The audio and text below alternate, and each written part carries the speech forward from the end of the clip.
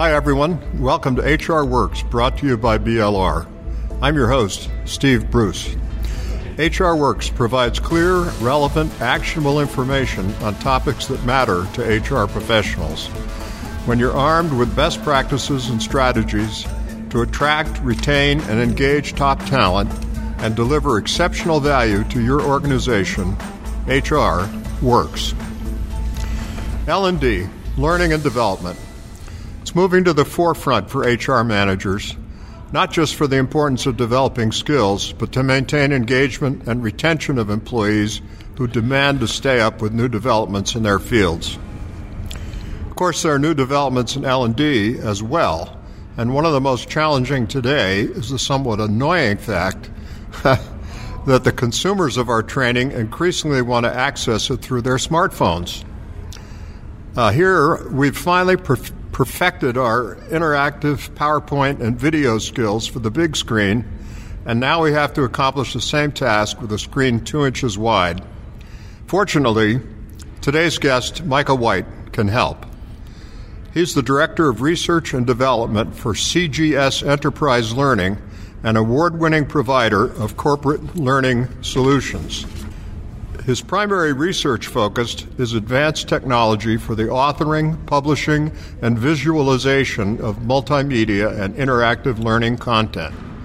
He has expertise in responsive web technologies for learning, mobile learning applications, real-time 3D graphics, and HTML5-based e-learning. He has been nominated for a Canadian Gemini Award and won a Brandon Hall Award for Best Advance in Rapid Authoring. He joins us in our series of podcasts that we're recording live at BLR's Workforce L&D Conference in Las Vegas, where he's presenting on the topic of mobile design considerations to satisfy micro-learning objectives. Micah, welcome to HR Works. Hey, Steve. I'm very excited to be here. Thanks for having me. Great. Let's begin with this. How essential is it for training and learning materials to be available on smartphones? That's a great question. The phone is absolutely iconic. It's everywhere. I think it's extremely critical that learning materials operate exceedingly well on smartphone devices. So I look at it like this. If you go to work in the morning and if you leave your tablet at home, chances are you're going to drive into the office. Or if you have your Apple Watch or Fitbit, you'll probably keep the car moving. If you leave your smartphone at home, more chances than not, you're going to turn the car around and go get it. That's how important it is. That's me, for sure. So then I guess I have to ask this. Is training through phones as effective as traditional training, or more so or less so? Right. So I would say that it can absolutely be as effective, if not more. I'll give you a great example. If you go on to video-based training for, say, lindalearning.com, and you're using that training on your smartphone, you can actually turn the video speed up. And this is great. I know from experience doing programming courses, you can turn the speed up to 2 times the normal speed. You actually get used to the speaker speaking at an increased, velocity. They're speaking faster than normal. Therefore, you can get through that material and learn faster. So that's an example where training works really well. Wow. So when we're talking about smartphones, but do we also assume that material would work just as effectively on tablets or laptops? Right. That's a great question. So people aren't just consuming content on their smartphone. They may have a smart device. It could be a small tablet, a big tablet, or it may be even a device that's not invented yet. It might be out next year. So when you look at it, you have to design content that is responsive. The web design world had this problem and confronted this problem probably around the year 2010, 2011. The whole responsive design movement became a really big movement. The idea was when you go on a smart device, if your content isn't tailored to that device, you're going to have to pinch and zoom. You're going to have to look at content that was designed for a larger screen on a smaller screen, and it doesn't work all that great. You can see it with, PDF documents or say Word documents that you're looking at. You've got to zoom up and you've got to close it and open it. So responsive design really needs to be at the forefront of your delivery. When you build your content, you should start with the smartphone first because you've got the least real estate. Now, the phones are getting bigger and have been getting bigger all the time, but you're still constrained on the device. It might be held in a landscape mode or a portrait mode. So those things are really important to design for. So we recommend designing for the smartphone first. Now, when that content is shown on a bigger screen, there's value adds that you can have. You can have additional menus, progress indicators, but you need to pair those away perhaps on the phone display so that you're making the absolute use of the real estate of the device. I see. So are there kinds of learning that aren't suitable for presenting on the smartphone? And on the other hand, are there any that are particularly well suited? Right. So that's a really smart question. Let me just step back a little bit into the learning industry and where we've been. So for about a decade, the learning industry was centered on proprietary plugins to deliver the experience. Back in the olden days, say like the year 2001, 2002, we used to develop solutions, the ancient history. We used to develop solutions that worked, say, on the Netscape browser or the Internet Explorer 4 browser, and you need to do all this testing. Proprietary plugins really gave a single platform. So there's a bunch of tried and true interaction models that are pedagogically sound, that worked really well for learning. Things like drag and drop. Progressive disclosure interaction. And the problem is when you go to a smartphone device, they don't work as well anymore. It's been a real quandary for the industry.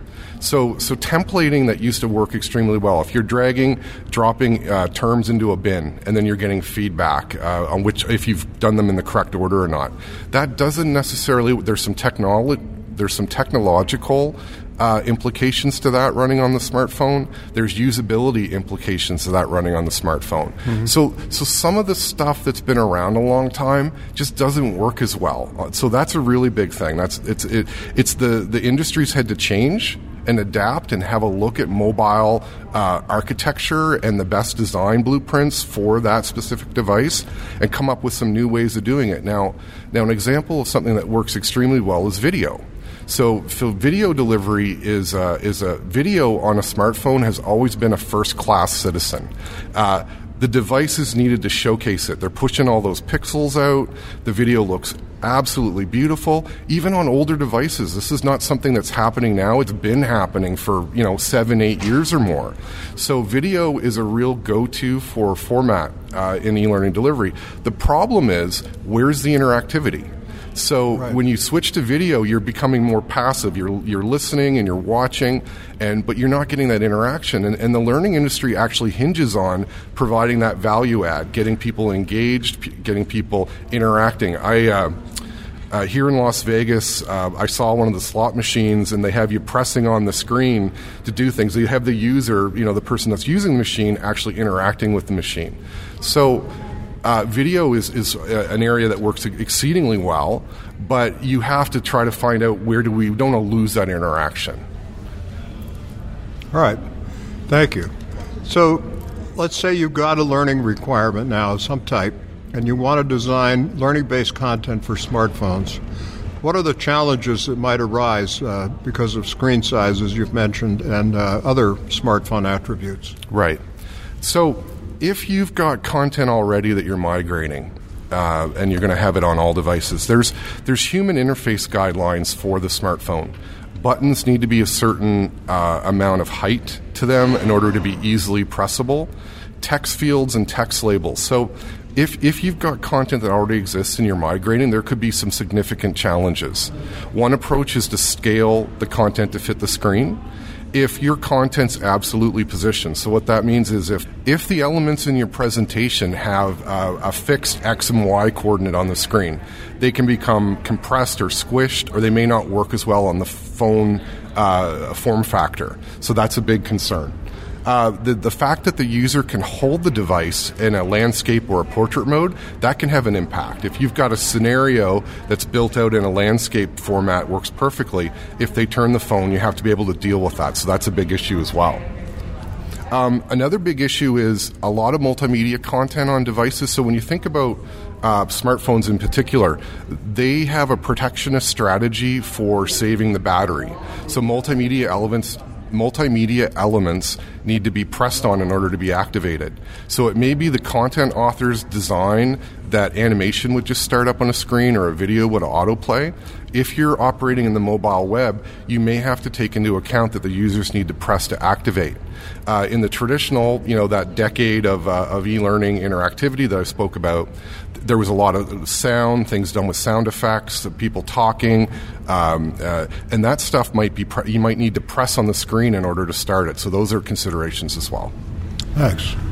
So in general, I'm wondering, when you design content, I think you mentioned you design for the phone first, but do you generally design for all the formats when you do something? Right. That's a good question. So we do. We need to find out, is the phone an absolutely required format? And we believe it is.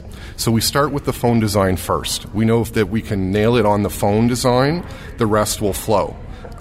We really do pitch and we really do subscribe to the idea of making learning content responsive. So that will mean that it'll play well on the phone, it'll play well on a tablet, and then play well on a PC as well.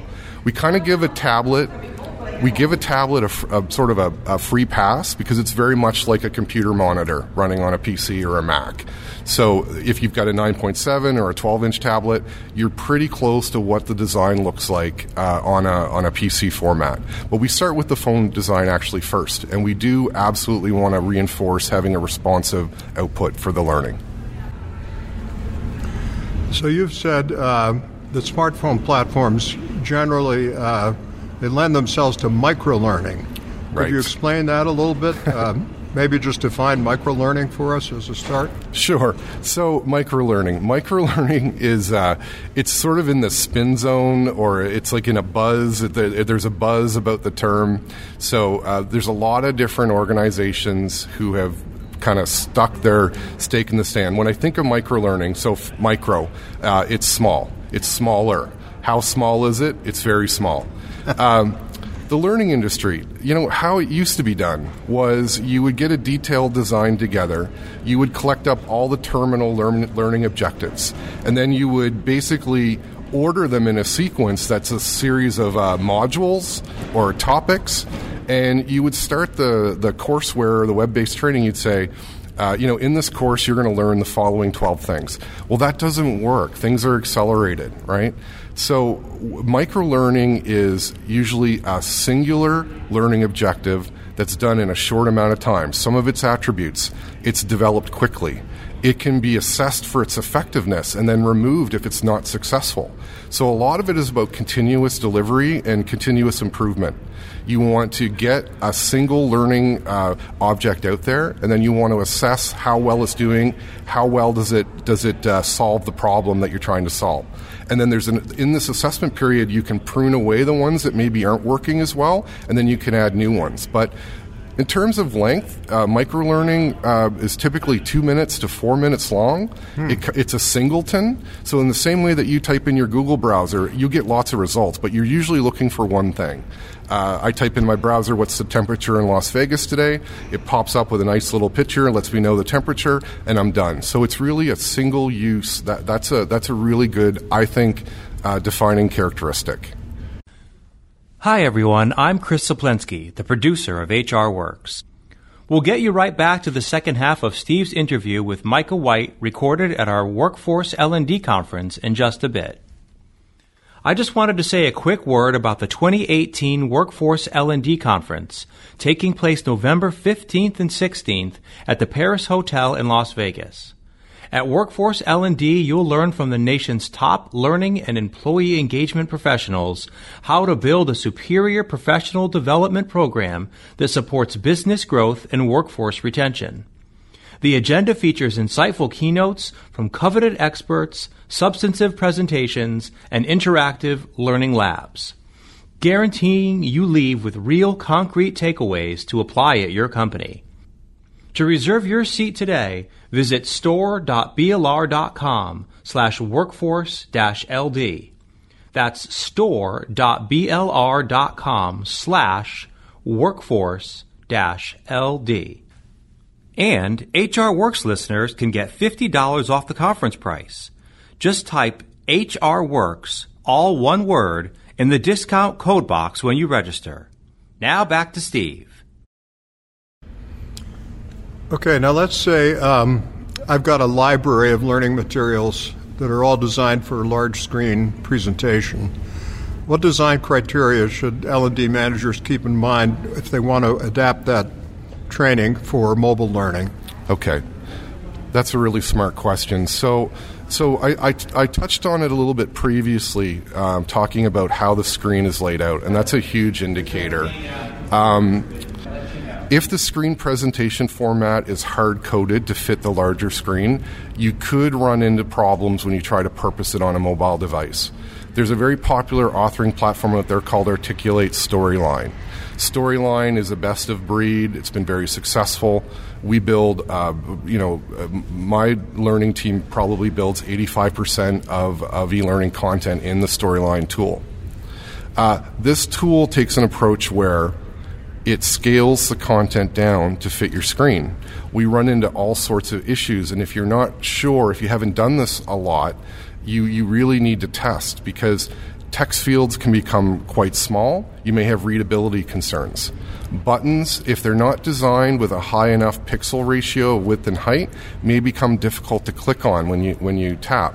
Now, in the case of Articulate, they've improved the tool, and they've added swiping and mobile-friendly menus to sort of improve it. There's only so far they can take it. They've actually got a new tool out called Articulate Rise that came out about a year ago, and that's a from-the-bottom-up responsive design tool. So you can see which way the wind is going, in a sense. They've got this amazing tool that's got a great user base and makes phenomenal content, but they acknowledge themselves that it's not going to get us all the way there on smartphones. So there's a new tool. It's web-based in the cloud, and you author from the ground up responsively so that you hit all device formats. So you've got a choice now. That's just one vendor's approach to it, but I think it really illustrates the case that you need to really be concerned if your content is on a large screen format. You could have problems on the small device. Oh, great. That's very helpful for everybody. So I've seen smartphone polling and other activities used in training to supplement the large screen learning. But is smartphone training useful in group situations where everybody has their own screen, essentially? Absolutely. So there's a couple great things here. I'll give you a personal example. I use Facebook Messenger. And my college buddies get on an impromptu party line once in a while, and we all jump on, and it's amazing. It really brings people together. In the same way, virtual instructor-led training that was typically done on a desktop browser using popular tools like WebEx or Adobe Connect, they now have mobile apps. So you can have that same virtual instructor-led experience on your smartphone. Now, there are some limitations in the apps. I would say to people, make sure you test and find out. A lot of people seem to complain like maybe their favorite feature's missing or not quite there yet, so you need to look at it. But it really enables people anywhere, people that are deskless workers that may not have a fixed area to work in. If they have access to a smart device, they can participate in a virtual class. So I think it's a very solid idea. And I'll just give one more example. You've probably heard with the new iPhone coming out that Apple has thrown its weight behind augmented reality. A lot of people know augmented reality because of that Pokemon Go game, and there's some other things. We've been working with augmented reality in various formats over the last 10 years. We've noted that Apple has really thrown a lot of its capability behind the format. There are new apps coming that are giving us new learning experiences that we never had. I'll give you an example. If you send a technician on a truck roll, and they go out to a job site and they're working on a piece of equipment, you'd want to hope that they'd be able to handle any situation that's thrown at them. They've got support, they've got their experience, they've got their training. But, one time out of 100 or out of 50 or whatever the case may be, they may need some help. they could get on the phone and talk to somebody. But what's happening now is apps are coming out and being developed where they can actually share their phone screen in real time. They connect back to the headquarters, and you've got a senior technologist or a senior technician that can actually see through their smartphone camera. They can tap and they can manipulate the screen from their end. If you're doing spark plugs in a car, let's say, you've got the hood up, the person can actually circle where the spark plug would go, where that fuse needs to be. You can call up, if you've got a system running, you can actually show a demonstration of how the spark plug will go into the engine. And that gives someone additional utility. You don't have to do that second truck roll. You don't have to call back with another team. You can still solve the problem. So those are some really exciting areas. That's fascinating. So then I know that CGS has a large international presence. Yes. So if you want your materials to be useful in other countries, do you just re-record or dub, or what are the considerations? Right. So it's true that we do dub video, and we do sometimes we hard code the translations, and then an author will go through and change the text into a different language. We take external closed captioning files, and we will do machine translation sometimes. The key is you really need to know what your outcome, what your learning population is going to tolerate. There are places where a single mistake in a closed captioning reel will be a showstopper. So machine translation probably is not the best approach. You might get you started, but then you need to have experts come in and review it, make sure it's absolutely perfect. Sometimes they'll tolerate it, so you can just do a machine translation. If a couple words, look at YouTube. I mean, it's not perfect, but it all depends on what the audience is really expecting. If it's something in compliance, then obviously you're not going to want to have any mistakes in the closed captioning. We've done projects, for learning populations in Asia. They have a preference where the video stays in English, and they actually just have the closed captioning, so they want the English kept. They like listening to English. Maybe they're learning English. Maybe they're fluent. So it's really getting the requirements nailed down is key. So CGS will go and find out, what is the absolute outcome that's needed, and then we adapt sort of the best, most proficient way to get it done based on the requirement. Wow, this is all fascinating to me. Lots of exciting things happening. To sum this all up, any final tips or recommendations for our listeners? Yeah, absolutely. So there's a lot in the news. Like the iPhone 10 is out. So the iPhone's been out in 10 years, and we have many devices, Android devices, and we carry, both major platforms. But the iPhone is 10 years, so you'd think in a sense that a lot of the mobile delivery options would be well seeded and matured. But the reality is that new technology features are coming out all the time. Things are moving at a breakneck speed, and the expectations of users are at an all-time high. There's a profit motive in the app stores. The apps are polished. They're extremely well designed. They make a lot of money from monetizing content or selling the apps or showing ads in the apps, and there's a really big profit motive there. So for the learning world, the expectations are super high. If you come in with something that's half-baked and it's hard to click on and if it just doesn't present in a commercial grade fashion, you can have a really big problem with user adoption. So responsive design is something that we always recommend. There's tools out there that give it to you. I know that we use tools to do it. We also have specialists that build things from the ground up, and you may too. But definitely responsive design. I'd also say you don't need the fanciest tools in the world in order to create content for mobile devices. People will say, what's the best? And, we all sit with Adobe Creative Cloud, Creative Seats, and we have access to all the best tools. There are other tools out there that are at a fraction of the price that can get you there too. So you don't need to splurge. You just need to assess and test what you're building, and if it works well, then and it shows well on the device. That leads me to a testing idea. We recommend that you test on absolutely real devices.